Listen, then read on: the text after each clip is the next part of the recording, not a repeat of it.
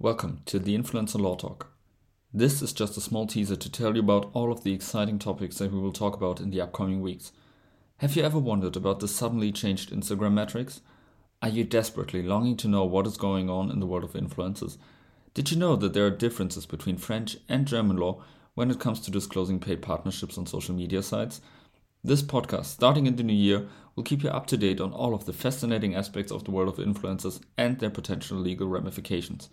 But first, Delia and Lucas will tell you a little bit more about the Maastricht Influencer Law Clinic, who we are and what we're doing.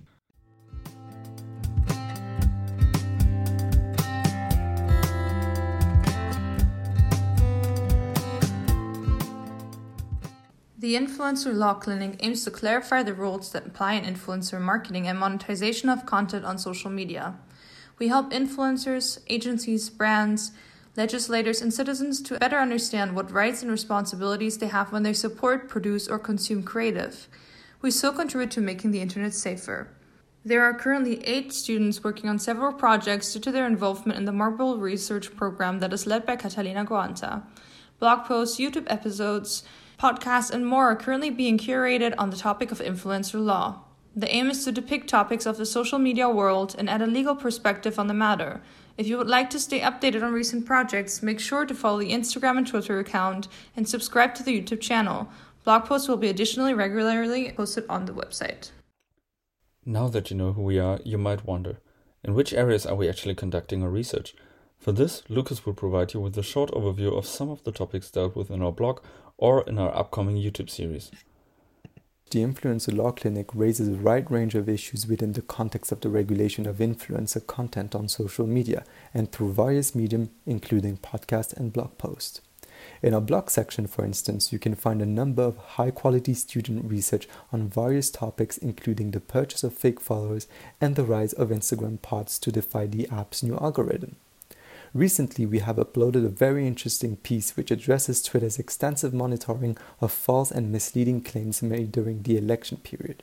It looks into Twitter's newly expanded civic integrity policy and community guidelines, which aim to prevent the spreading of unverified information about the election process and to determine whether this conduct constitutes a violation of the constitutionally protected freedom of speech or whether this is simply the right of the platform to monitor the content under its own community guidelines. Another captivating blog is the one of Digital Influencer and how the selling of their products or sharing the cosmetic procedure can lead to body dysmorphia. It brings attention to the 2 main reasons that have caused the proliferation of the desire to undergo surgery and how the promotion of a certain product may be considered an unfair commercial practice under the European directive as it takes advantage of consumers who are particularly vulnerable to the product.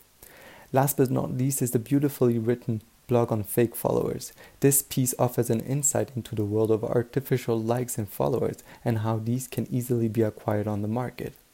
It also reveals how the appearance of fake followers is noticeable and how platforms such as Instagram deal with them.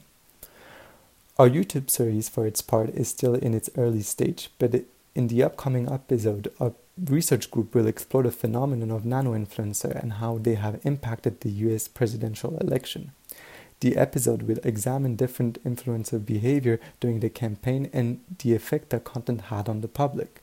It would also assess whether the endorsement of these followers in the situation where the contractual relationship is not disclosed to the audience are appropriate from a legal perspective. Go give these blogs a read and make sure that you stay tuned for our upcoming projects.